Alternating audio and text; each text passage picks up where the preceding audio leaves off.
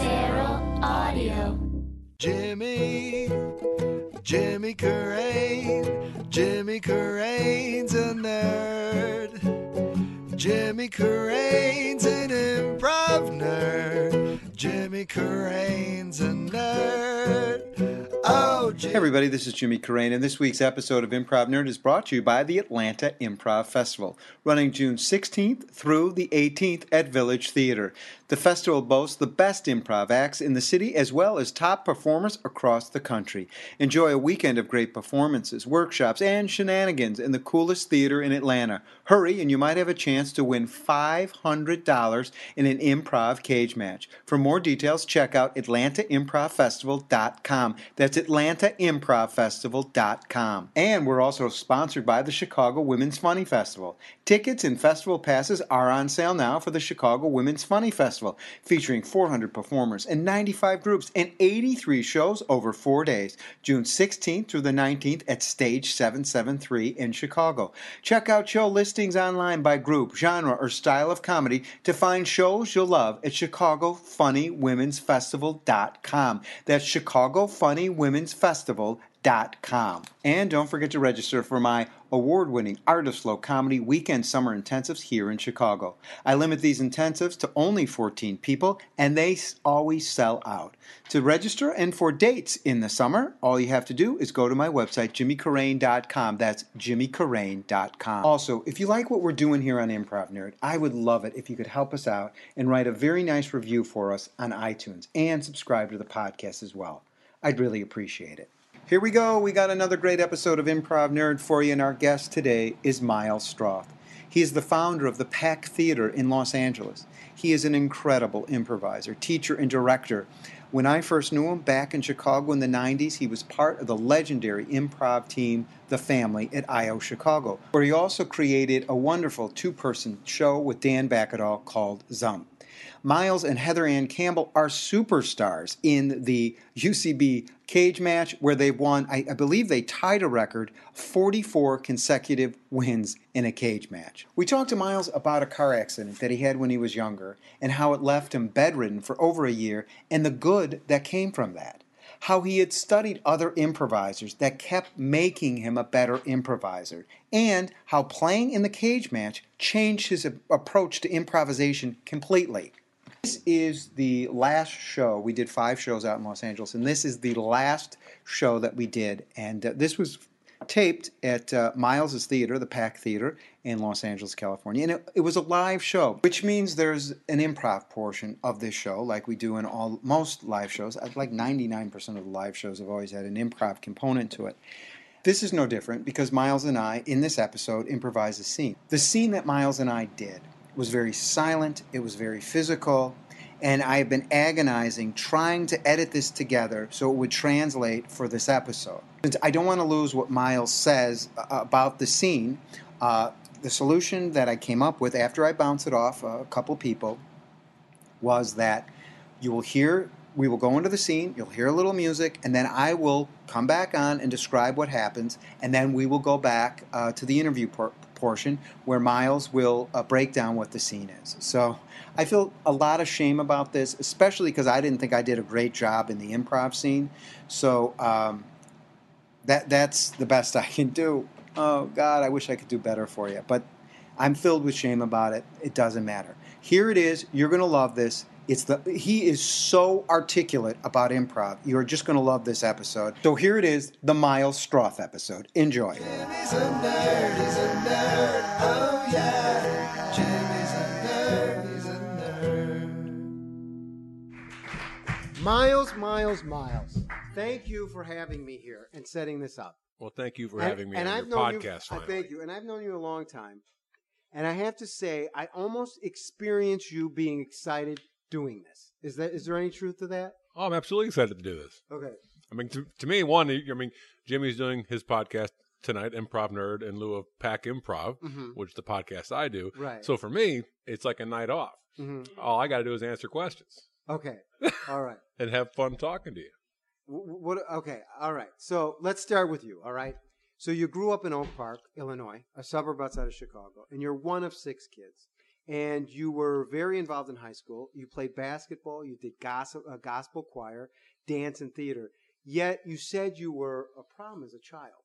Oh, yeah, it was a huge problem as a child. How were you? In what way? I think it summed up best that there was an article, I think my freshman year of high school, in the yearbook that was like called Courting the Action, because I was involved in a bunch of different activities, and the idea of the article is how do you manage to do all of those things? And my mother read that and answered it immediately, he doesn't go to class. That's how he manages to do all those things, which was absolutely true. I was a wonderful extracurricular student, but a terrible student.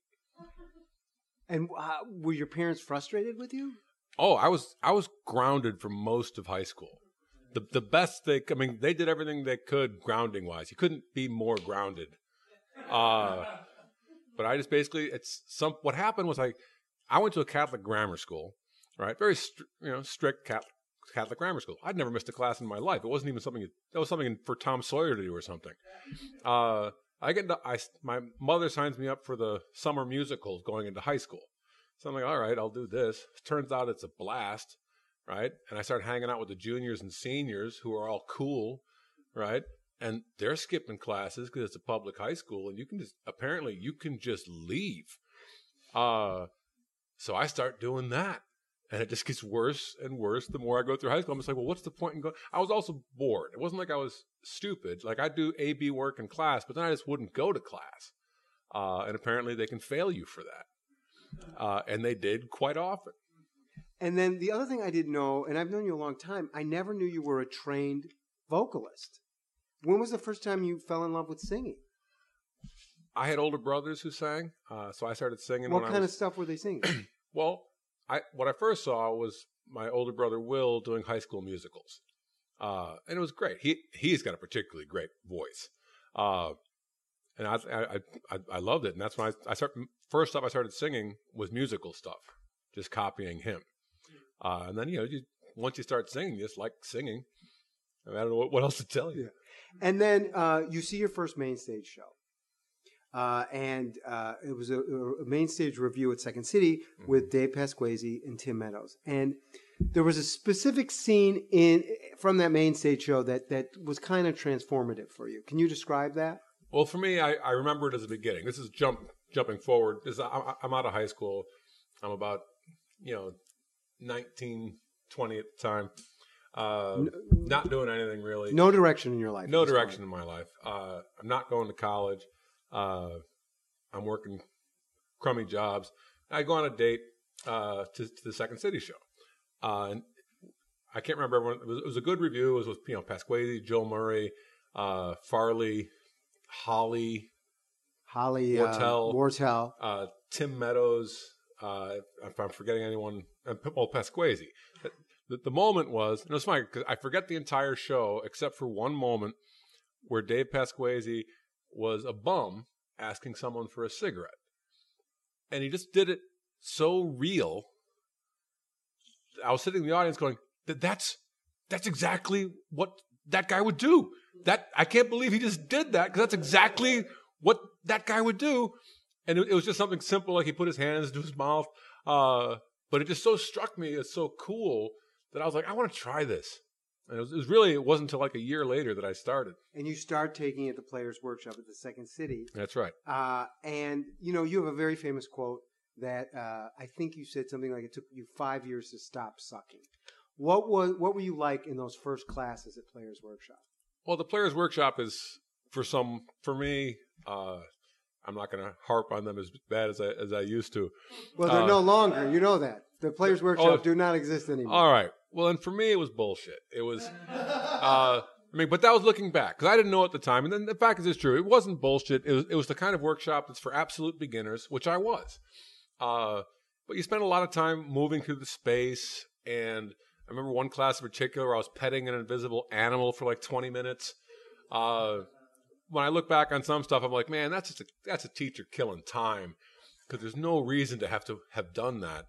So I did the Players Workshop, for what it was worth, for about 6 months.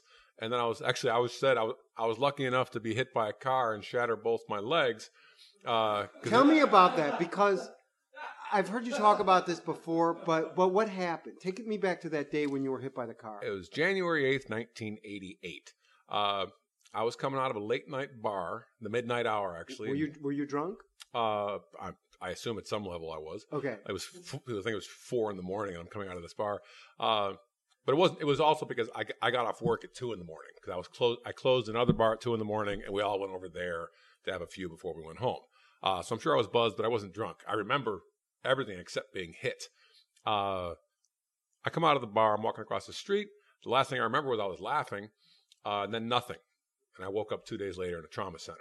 What had happened was a car was coming from, I checked the street. I was clear on my side, but a car coming from the other direction shot out from behind a car and sped to pass it and hit me at about 40 miles an hour, threw me 72 feet and ran over me. The people who saw it thought I was dead, and they called the ambulance for a corpse. So the ambulance took like 30 minutes to get there. And when they got there, the techs were like, this guy's alive. So they brought me to the Loyola Trauma Center, and they were going to chop off my legs from the knee down. I didn't know that. Oh, yeah, they were going to chop off my legs from the knee down. Because I woke up. It was kind of funny to look back. I woke up 2 days later, and I looked down, and I saw my heels. I was like, what the fuck? And I went back. I was on a lot of morphine. But a friend of my family, Dr. Boone Brackett, good old boy from Arkansas, was kind of a groundbreaking orthopedic surgeon. My mom called him because he's a friend of the family, and he came in and said, let me try something. So he did, and it took a few operations, but he got my legs back and working. So, but I was laid up. I was in cast for about a year and a half. A year and a half that I did not have to continue studying at the Players Workshop. But you have an epiphany while you're in the cast. Yeah, I'm in cast for a year and a half.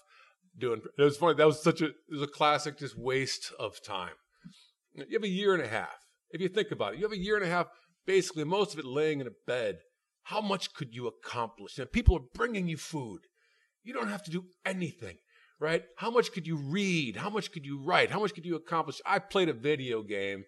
Basically, as I just remembered, I played Tetris on the PC till it stopped dropping pieces. So to me, I beat Tetris. So I didn't do anything, but I did realize, like, you know what? I'm 21. I was 21 at the time. I was like, I should probably do something with my life, and I think I'm going to try that improv thing I saw, or that I didn't know it was improv. I'm going to try that Second City thing. And so you go to Second City and you audition for the conservatory. I audition for the conservatory. I get in. Rachel Dratch doesn't get in. Rachel Dratch was in my audition. She didn't get in. Classic Second City. But I guess that happens to a lot of people, because to me those auditions had nothing to do with who was deserving of being in the workshops. It was funny because I actually had to get a high school. To get an audition, I had to go back and get a high school drama teacher to write me a note saying that I had acting classes that I hadn't had, so that I would be able to qualify to audition for the Second City Training Center. Which, looking back, is like, wow, that's horseshit. You shouldn't have to go through all that just to get a fucking audition. But I got in. I did my 2 years. It took 2 years to get through the whole program, because they were in the process of like rebuilding what was Piper's Alley at the time, I believe. But I had some really good people in the class. I wound up going through it. Like John Favreau was in the class. Carlos Jacot was in the class. Renee Albert was in the class. And I was just, it's like they were the good ones. I was somewhere after them. Like I wasn't the worst people in class, but I wasn't them. I was somewhere in the middle. So I did okay going through the Second City program, got my T-shirt, and then I was like, now what? Because they weren't hiring, because they weren't hiring back in those days. It was actually a kid in my class named Ben who said, you should check out this this improv Olympic thing. This guy Del Close teaches over there. He's a legend. And so he takes me, at that point, it was just a walk across the street almost, to, I believe, what was called, I always confuse these. It was Chow. It was upstairs, right near Second City. It was down the street from Second City. It was an Italian restaurant, and upstairs was the I.O. I didn't realize it was an Italian restaurant, because now I think about it, because I started when they moved from Chow to Papa Milano's. and it was in the basement of an Italian restaurant. So you walk to Chow, you go upstairs, and what do you see? I couldn't even tell you. Mhm. I think there's a bunch of people on stage doing stuff. It looked like fun. I had no idea what was going on. It was exciting. But again, I didn't get it at all. At this point, I'd finished Second City Training Center, so I hadn't learned how to improvise. But I was like, all right, I'll try this. If nothing else, there's nothing else to do. I had no idea of anywhere else to go, so I'll try this Improv Olympic thing.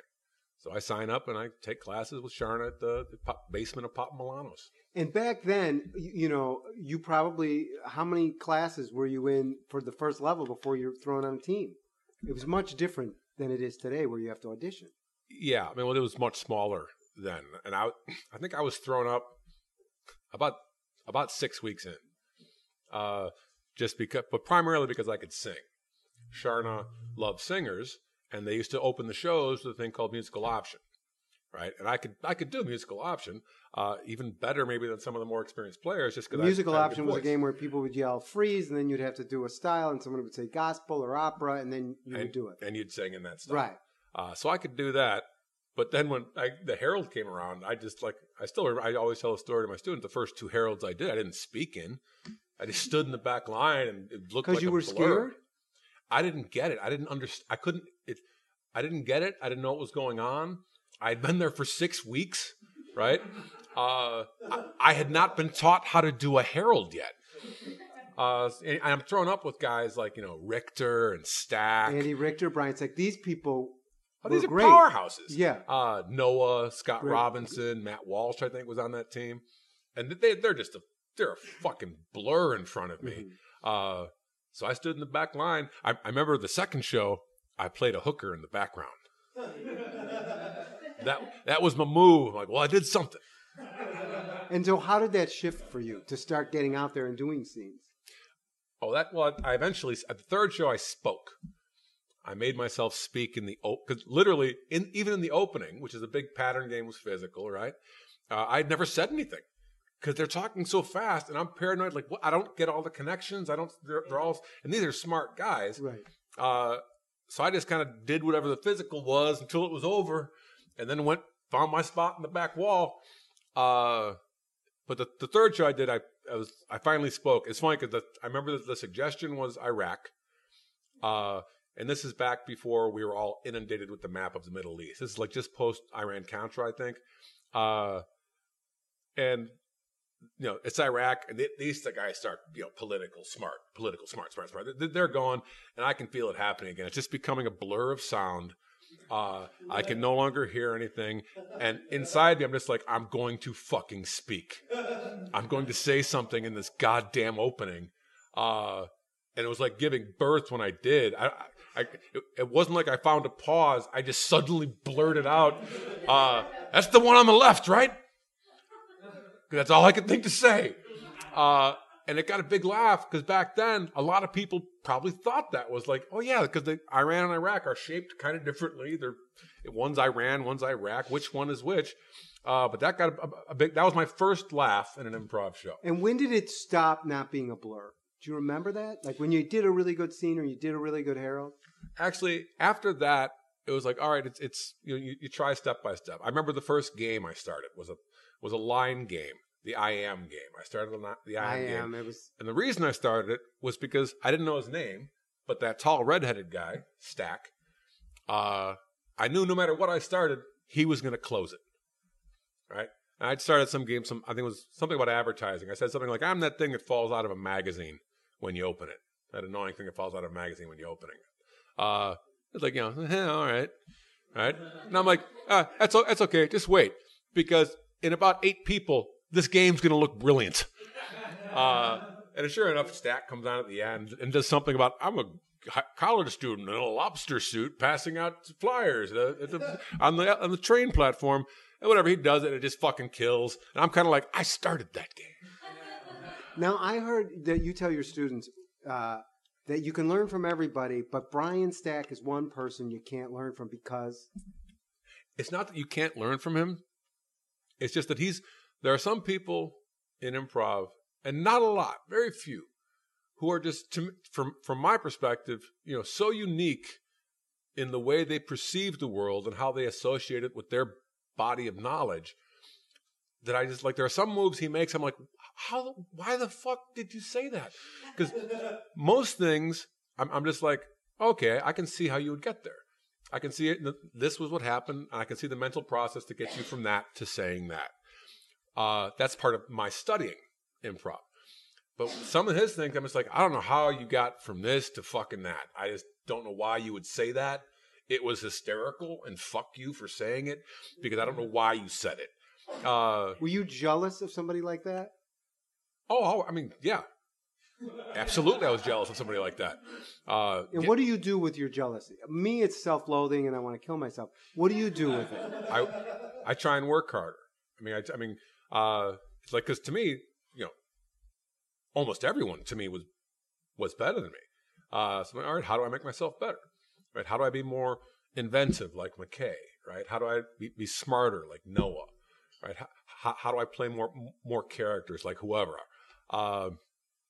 I would look at players and be, what do they do better than me, and how can I make myself better at that? And I would just imagine exercises for myself and practice them until I got better. Because I knew it was just time and commitment.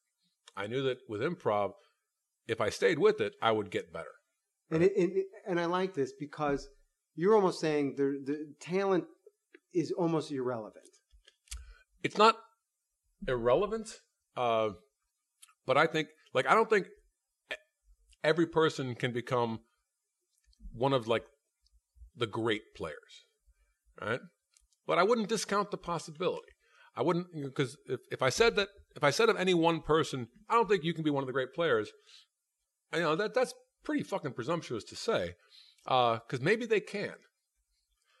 I know that, talent, I had talent, right? I could sing, I could dance, I was physical, I knew how to basically act. I was smart in certain ways. So I had talent, and so I just needed time.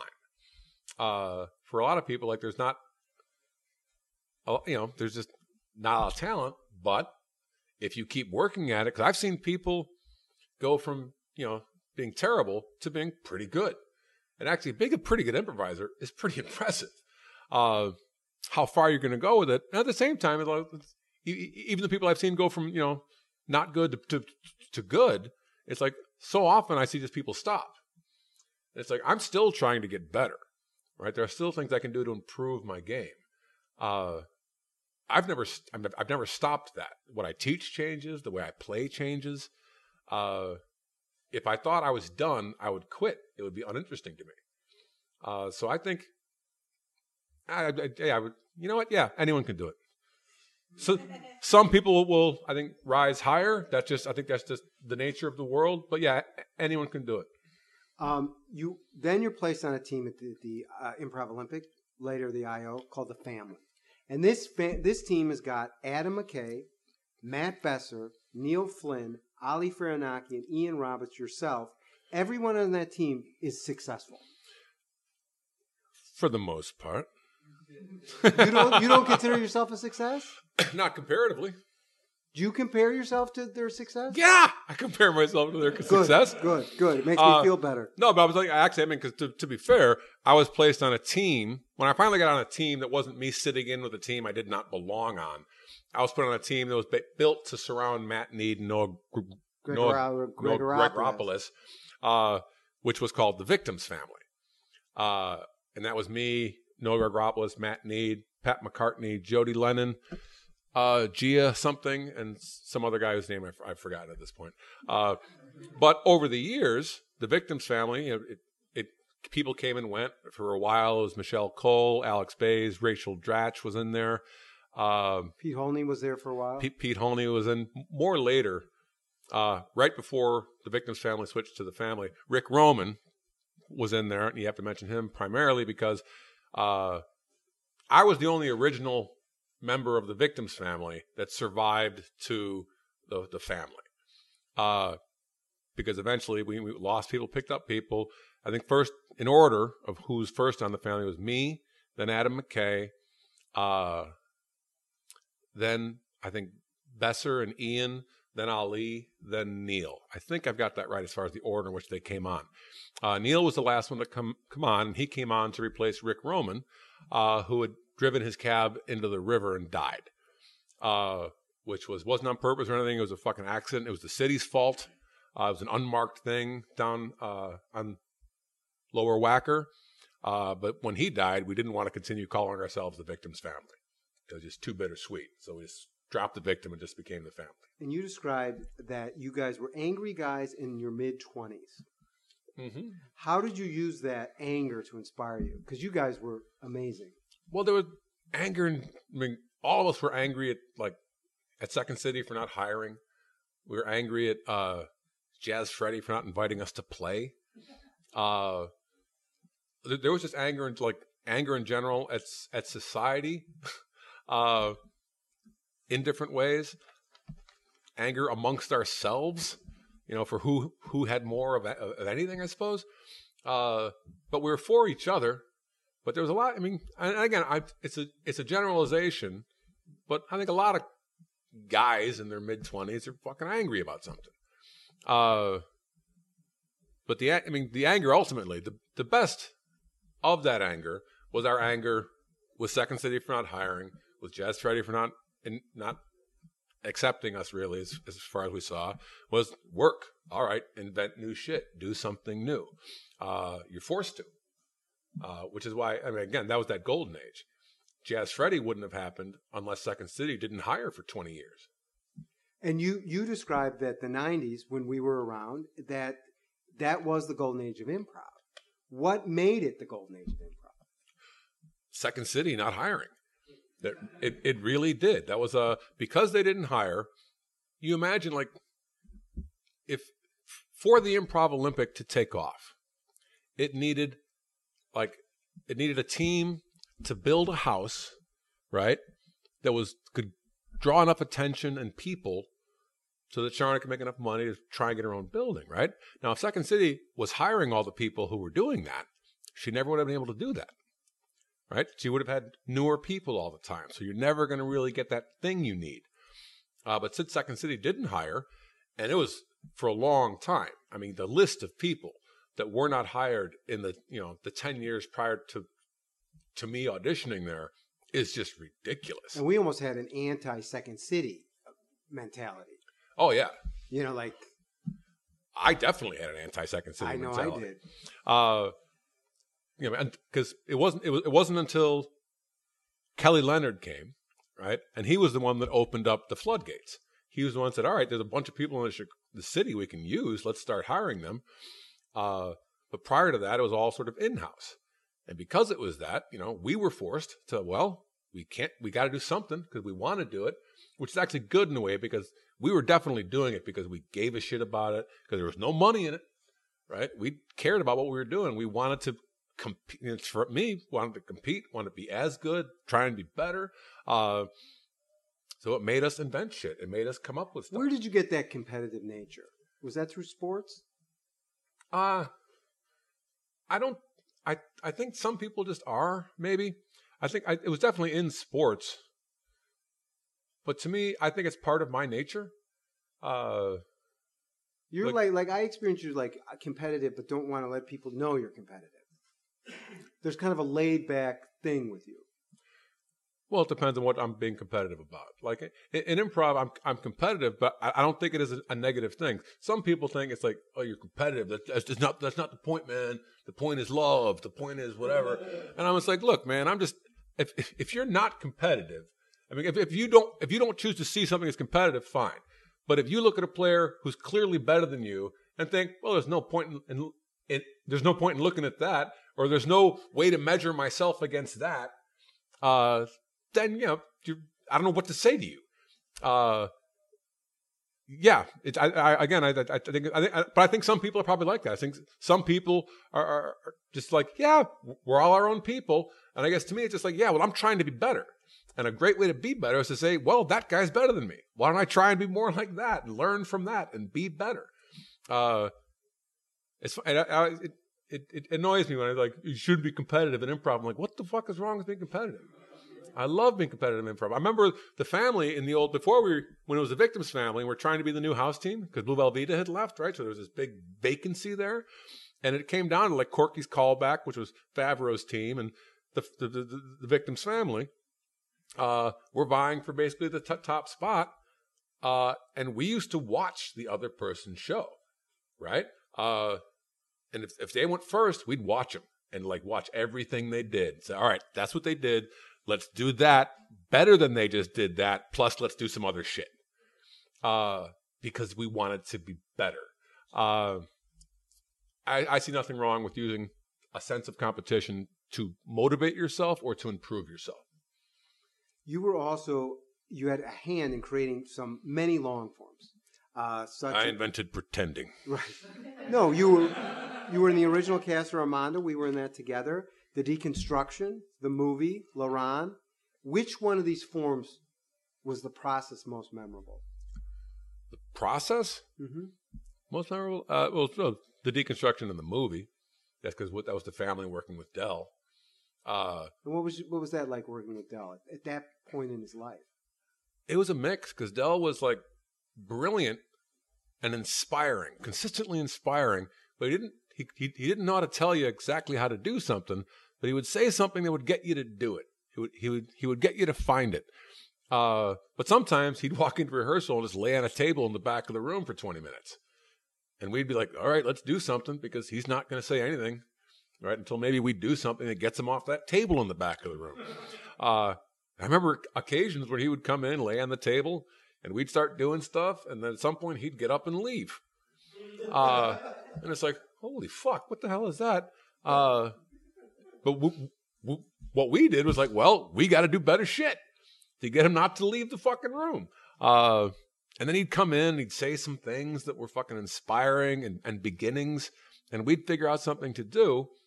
And it was, because to me, I didn't learn a lot from Del.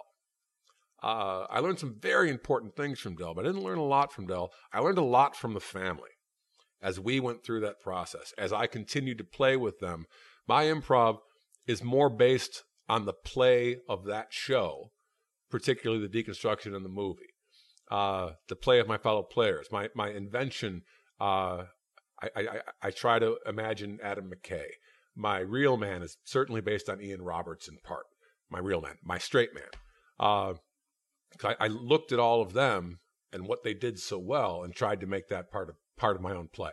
And then you did a show later called Zump with Dan Backadall, who's in the audience tonight. And it was really that guy follows me around. Yeah, and it was one of the first duo two-person shows in improv. What were you trying to accomplish with that show? I was trying to beat everyone to the two-person because so many good players had. There was a show called Quartet, which was great, and it was basically the school after me, right after me. Quartet was great, and then they did a show called Trio. This was Stephanie Weir, Rich Tellerico, Bob Dassey, and the thing was, Craig Kukowski. Back then, you needed 6 to 8 people to do a show. So they did it with 4, and it was impressive. And then they did it with 3, and it was probably even better. And I was like, and it pissed me off. They were inventing this stuff and this way of playing that was pissing me off, which to me, as far as, competition and motivation, is the highest compliment I can give a show, is that show pissed me off, because it makes me want to work harder. So I was like, all right, there's a logical progression here, 4, 3, 2. So I wanted to try and do the first two-person long form. The way I saw long form was like, no, it can't just be like what you did with Naked, which was one long scene. One long scene. I wanted to do, an hour-long piece that was multiple characters, multiple scenes, and moved quickly like those other shows did, maybe even faster if we could. Because I wanted to be I wanted to get there first, basically. And how did the chemistry was great in that show? Why do you think that was? Well, purposefully, I wanted someone. The first person I wanted was Karen Grazzi, because I was thinking the natural tension between a man and a woman I would benefit from on stage. The show would benefit from on stage. Karen wasn't interested. So then I just picked the best person I knew available who was also a student. I wanted a student. Like, I could have picked like Khaki or something, but like, no, I want someone because I've got an idea, right? So I need someone who's at least going to be willing to bend to me a little bit to begin with. So I picked Dan. What was it about Dan that you? He was just clearly the best student. It was obvious. So that was an easy call. And then it was just, and Dan was still at a point where he was willing to, to be a student. Yeah, because you don't fucking listen anymore. That was Dan laughing. That was Dan laughing. Yeah. No, but because what we did was I made Dan play every form I knew as a 2-person form. Like, we would sit in a garage sometimes and do like a 2-person deconstruction, a 2-person movie. So you broke it down. You took Harold, you took deconstruction, and broke it down for 2 people to play it. For 2 people to play. Well, I didn't really break it down like to perfect that form. My thinking was I wanted to tell Dan as best I could everything I think, every form I understand, every potential move I might make and where it comes from and how to understand it. Because to me, the idea was to build an ensemble of 2, right? Because with 6 or more people, it's hard to get on the same page. But I'm like, I can convince one person to be on the same page with me. And he did it. And then it took us a while. The first few shows weren't very good. I think it was Noah who pointed out to Dan, thankfully for Noah, because Dan was basically kind of waiting for me. Dan wasn't just going. Dan wasn't being Dan. And then once Dan started being Dan, he already had all my knowledge in his head. He just needed to stop worrying about it and just trust whatever he was going to fucking do. And that's when the show really kicked in. And those were some of the best. That's some of the best improv I've ever been a part of. Well, what made it some of the best improv? It was new. It was, you get to do everything in 2-person. That's one of the things you learn. Plenty of stage time. Oh yeah. I mean, you get to play all the characters. You get to, all the moves are yours or the other guys. It was new. It was fun. It was smart. It was character. It was game. It was dark. Sometimes it would slow down and be like sort of dark and harsh and then pick back up.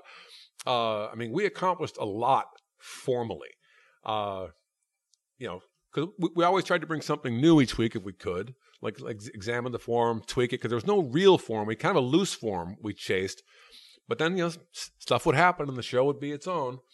But yeah, it was just, being able to, I was playing with a great player who I could trust on stage, and we were able to just, the joy of creating a new show every week. Okay, so now we're going to improvise. And, we got to do Armando together years ago. And I always, and I want you to help me work with you as an improviser. Because I always feel we kind of came from different places, and I always would get lost working with you. Oh, that's because you worry too much about what you're doing on stage. Great. So I want you to help me help myself here in terms of working with you. Oh, the best thing you could do for me? Yes. It's the sort of thing that probably Noah in some way said to Dan way back when, is do whatever the fuck you want to do. I'll be there. Don't anticipate me. Just do whatever you want to do. Okay. All right. Do whatever you want to do at any given moment, and it will work. And it's not because I'm so great, just because that's the nature of improv. Because part of me gets in my head because you have this reputation as a teacher. Is like Miles teaches it like math. It's very formulaic. It's the high status, low status, different energies, all that stuff. Maybe this will calm you. Okay. Yeah, I have all kinds of math and rules and shit I've laid out, right? Mm-hmm. But the last thing I tell students is, all right, think like crazy about it when you're thinking about it or studying it. But the last thing I do before I go on stage is fuck it. I let it all go. Right? I don't think about any of that stuff when I'm on stage. I just listen and say the first fucking thing that occurs to me. And you told me this came to you recently. This fuck it, I'm not going to think anymore. So that came to me actually when I finally gave up trying to think hard while I was playing. Tell us about that when you were doing the cage match with Heather Campbell. Yeah, with Heather and Campbell. She called me up to go to the UCB Cagematch. And I thought it was just going to be a one-off because as far as I knew, cage matches, you had to bring an audience to win it. So, well, let's just go do this once. It'll be fun. We hadn't played in a couple of years, and we never played in front of a house. So she and I got over there, and we do, it's a house. They had about 120 people in there. It wasn't full, but that's 120 people. The most we'd ever played for was maybe 8. So we get up, and we're just on fire. And the team that was up that night was Funtown. They had an off show for them because they were a good team. So I think they had an off show for them. We had a very good show, because I think it was just so exciting for us. And we moved fast and played all our characters and all that. And so we won by 4 votes. So we got to come back the next week. What was interesting was prior to the show, because this is a show Wednesday night. It's like 11:30 at night. The show's supposed to start. So we're not getting on stage till close to midnight or something. And I told Heather, I was like, look, I got kids. I'm tired. It's 11:30 at night. I was like, look, I'll play, but I'm not going to try. Now, what does that look like? What? Not trying, what does that look like? What it meant to me is like, I'm not going to think. I'm not going to think while I play tonight. Because that's when, to me, when I'm at my best, I was thinking and playing at the same time. Right? So I told her, I'm going to play, but I'm not going to try. And she's like, all right. So we play and it works. And this happens for like 3 weeks. I come back the next week. I'm like, look, again, it's fucking late. I'm tired. I'll play, but I'm not going to try. Again, for me, that means I'm not going to think while I play. I'm just too tired to do that shit. Let's just play. And so it just keeps working. And I'm just like, all right, that thing I teach. I should probably do that. And that was when I really finally let go. And I didn't just think a little bit. I made and it was hard to do. I had a headache for 2 years at one point. I'm absolutely convinced it was partly due to the fact that while I was playing, I would try and be in character and out here, but I would also be in here doing math, predicting and, predicting, coming up with stuff while I'm out here, which inevitably meant that I was missing things because to whatever degree I was in my head, I wasn't hearing or I wasn't seeing. But I didn't trust that because thinking is so comforting. And when I finally let it go, oh man, it was like starting improv all over again as far as how wonderful it was. It's just like, now I just play. I just play and I have fun. So we will get a suggestion or not. You do whatever the fuck you want and it'll go fine. The suggestion we get is Behemoth. I am seated in 2 folding chairs on stage. Miles comes in to my right. There's about 20 seconds of silence. Then I speak first and I say, I'm not trying. I then repeat that phrase again, I'm not trying. Then name Miles's character Bob. I get up out of my chair and then he asks me to sit down. He picks up a folding chair over his head and starts folding it. He wants me to sit down. Eventually I sit down and then I say, Mom says you wanted to move out. He gets mad and slams the folding chair, picks up the folding chair again and slams it. It becomes clear in this scene that I am the high status and Miles starts to take on more of a slower character, someone who moves slow and thinks a little slow. We start to explore the relationship. We find out that Miles's character, Bob, is 45 years old. He wants me, his brother, to help him get a girl. I suggest Sally. Sally is married and has 2 kids. Also, we discover that Bob has looked out a window towards Sally and has gotten in trouble in the past. We also discover towards the end of the scene that I've come all the way from St. Louis, and my plan is to bring Bob back home to St. Louis because he can't live this way anymore. That should give you a pretty good idea of what happened in the scene, which will help you listen to this next part, which is we begin to discuss what we just did. That was very interesting for me. Very interesting. I don't even know where to start. What did you think of it? I had fun in it. Okay. You want me to analyze it? Yeah. All right. Break it down. Suggestion was, what's the suggestion again? Behemoth or something. But Behemoth. Yeah. You sit. I'm standing there. You're reacting to me slightly. The longer I stand there, the more I start to feel sort of slow, like a person who's slow. Mm-hmm. And then you said, "I'm not trying," mm-hmm. Which felt like a callback to the conversation. Yes. So I ignored that and just kept, I kept going with whatever I was feeling, because I didn't want to define what you meant by Not not trying. trying. Right. I I was lost. I mean, because there was a you lot. weren't lost. You were in that scene, Right. And to me, I had no idea what was going on. I'm just playing, and I wound up making myself, potentially dumber. Mm-hmm. And I'm like, whatever. That's what I feel like I am right now. Not me, but my character. Right. So then I start wandering around, and the scene, it progresses. For me, I was walking a fine line, which I may have screwed up, because in a scene like that, I was silent. Mm-hmm. Now, at a certain point, you shouldn't speak. At a certain point, when you've played silently, you shouldn't speak because you disappoint the audience. Right, and that's what you had. That's what you started with, right? Well, that's how I started. But at a certain point, it was funny. As far as competition, I'll tell you this is the honest God truth. Please. At the top of the scene, we were staring at each other, right? I'm like, you're going to speak first, because I'll stay. Well, you won. You won that. I will sit here for 6 fucking minutes staring at you,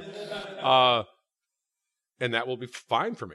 But as far as that sort of thing, it's because it doesn't matter. It's a scene. And then once it was all right, I'm slow. Part of my brain goes, oh, great. I'm playing a guy who's kind of mentally retarded a little bit. I tried to make him not a complete moron as best as I could. At the same time, just all right, what are this guy's simple things, right? We had a silly little pattern game of the chairs. Mm-hmm. What is it? For some reason, emotionally, it affects this guy Mm-hmm. in different ways, different things. And in the end, it's funny because that scene winds up. It did a few different things, but it winds up telling a story. And that scene as part of a piece, to me, would be interesting. Just because we have that set up that, who's this kid's mother who can no longer take care of him? Mm-hmm. Right? Oh, there's this man's mother who can no longer take care of him. What's going to happen at the brother's house? What's his situation? Mm-hmm. The brother's been forced to fly down here to fly this kid back. This kid's going to get on a plane. Mm-hmm. That's probably going to freak him out. So there's a lot there to be played with. And I was, it's funny. I can't speak for an audience. But to me, comically, I would say that scene was a little slow. But as far as a scene occurring within a piece, I found that scene interesting. I think it sets up a plate that can be very interesting to play with the information on it. What could we have done to make it better? To make it more comedic? Yeah. I would. You know what? I wouldn't even. I don't think I even do that with my own scenes like that. 'Cause to make it more comedic, we could have started faster. We could have done a different scene. Mm-hmm. We could have cut away from it to something else right away. Mm-hmm. But why? That scene was that scene. I felt like you were what do I do with this in the scene? And I was just nothing, man. Just fucking do whatever because we're here. I'm slow and you're my brother. Right. That's fucking rough. I don't think that scene. I don't want to make more comic. Mm-hmm. I want to let that scene be more real. Right. It had some comedy in it, which is fine. Mm-hmm. Right. I don't avoid comedy, but that scene ultimately feels more real to me, and that's what makes it interesting. Mm-hmm. Yeah, so I wouldn't try to make that scene more comic. Great. We're going to take some questions and answers from the audience. All right. Great. So if you have a question for what we just did or something from Miles that we discussed in our conversation or anything in general, if we could just turn the house lights on, that would be great. And just with a show of hands for questions for Miles. Or for Jimmy.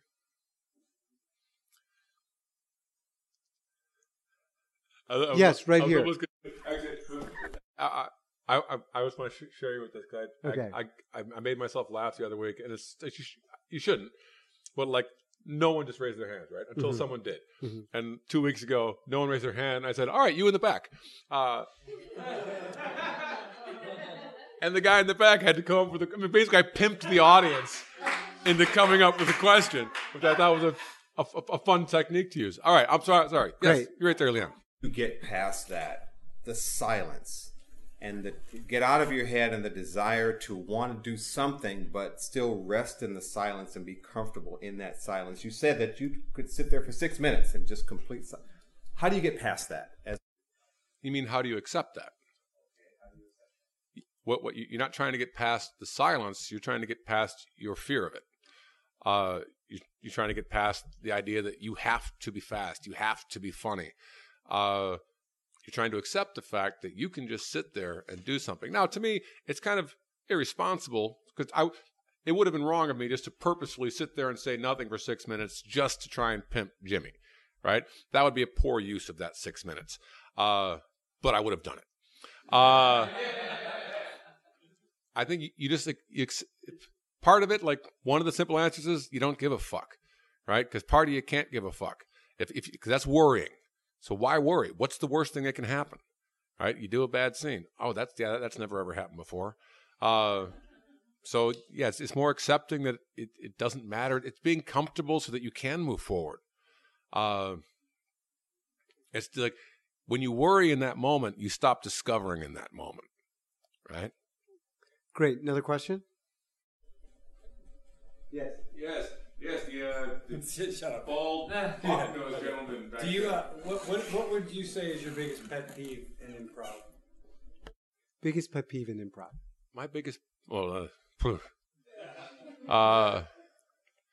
biggest pet peeve, because currently I'm not running into a lot here at the Pack Theater. As far as for myself or as I watch it, what do you mean? Years of your experience of watching students or people that you played with or people that you watched play. My biggest pet peeve over the years is walk-ons and help from the side. People who just a scene gets going and someone walks in right fucking away to try and help out before they can establish anything. Or, someone's calling in from the side or doing music from the side. It's like, if you wanted to be on stage, you should have made the fucking edit. All right? The scene on stage doesn't need that much help. Why do you still what is it about improvising that you still like? It's an unending exploration of my own expression. I grow with it. I change with it.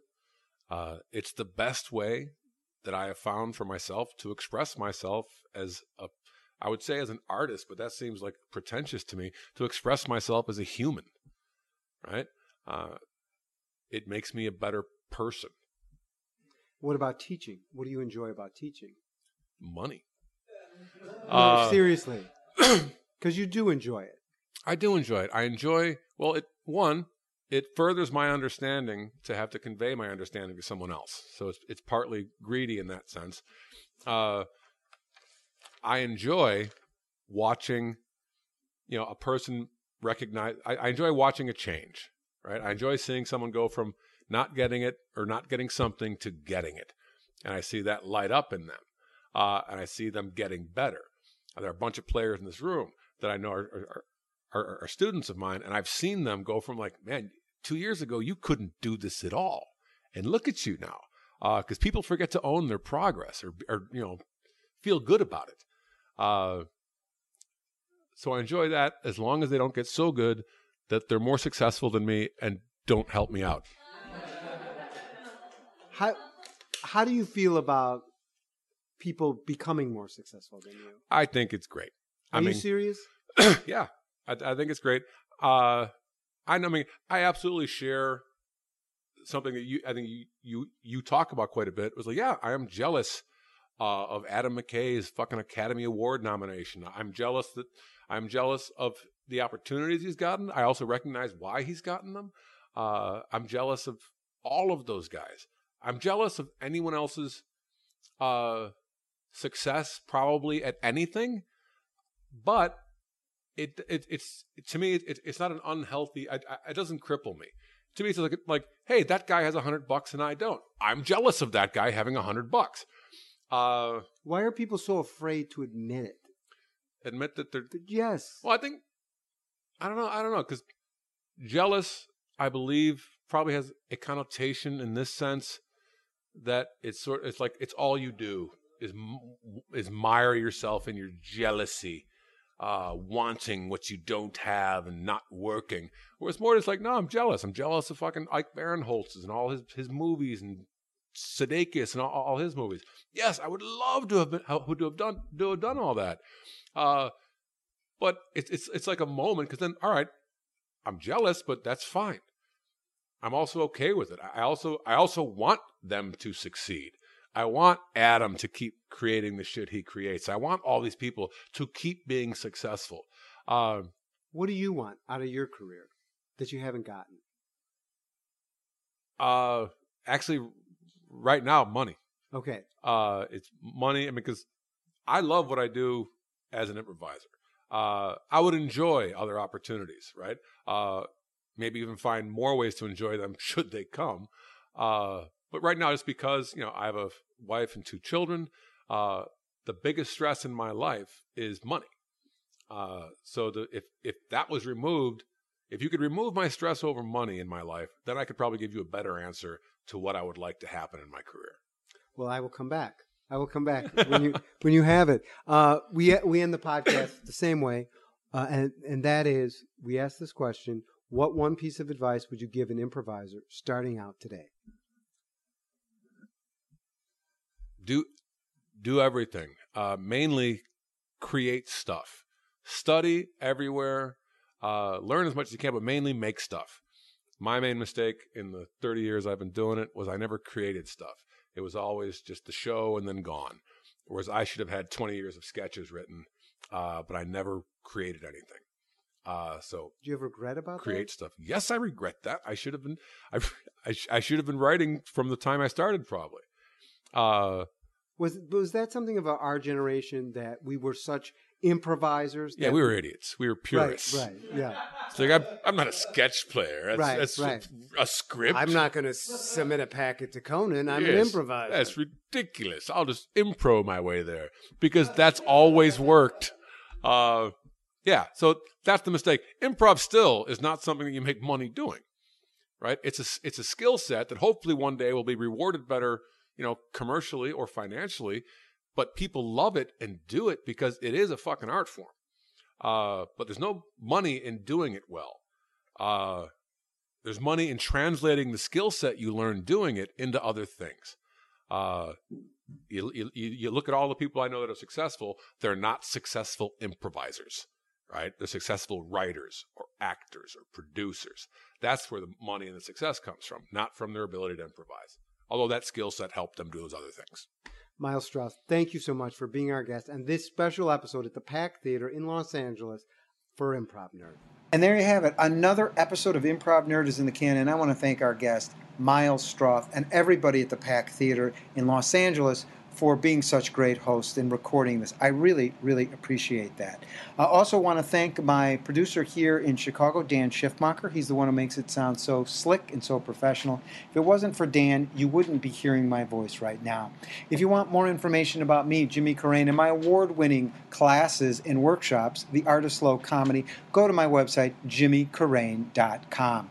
We're also on social media. We're on Facebook, so like our Improv Nerd Facebook page because it really helps with my low self-esteem.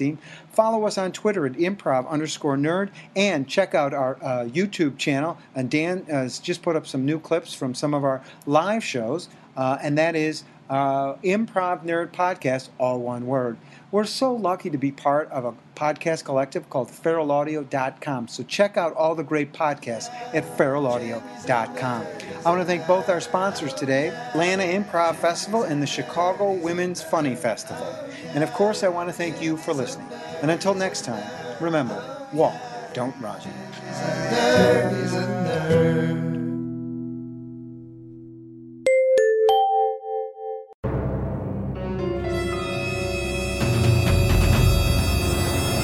Hello, I'm Kyle Ayers. I'm the host of Never Seen It, the podcast where comedians rewrite famous movies and TV shows they've never seen, and then we give them a read in studio. This is a clip I want to play for you guys from an episode where Langston Kerman rewrites Scarface. He's never seen it, but he wrote a script based on what he thinks he knows about it, and here's a clip. Give it a listen. All right. Scarface, The New Frontier. Interior, happening discotheque. Remember when we called clubs discotheques? LOL. The 70s were crazy. Night. The crowd bustles with young, hot Mexicans who are supposed to be Cuban, and all are dressed in butterfly collared shirts and pants that look like Jinko jeans, and pleated khakis had a really weird baby. There's sex in the air, and Poppy wants a whiff. Oh my God. Scarface, 22 to 45. Like he's a television audience demographic. Devilishly handsome, not even a little bit Italian looking, so get that out of your dumb brain. Walks through the crowd with the confidence of a man who's going on MTV Cribs with the Yin Yang Twins one day. Does he actually have a scar on his face? Fuck no. Why would you even ask that? That's not important. What's important is that he is not at all a problematic stereotype and that he has come for his cocaine. As he approaches the red rope of the VIP, pronounced VAP in Spanish, Oh my God. he spots his dear friend who is almost certainly going to become his enemy by the end of the film, Smooth Skin. Scarface yells out his signature line. Ciao, Bella. It's me, Scarface.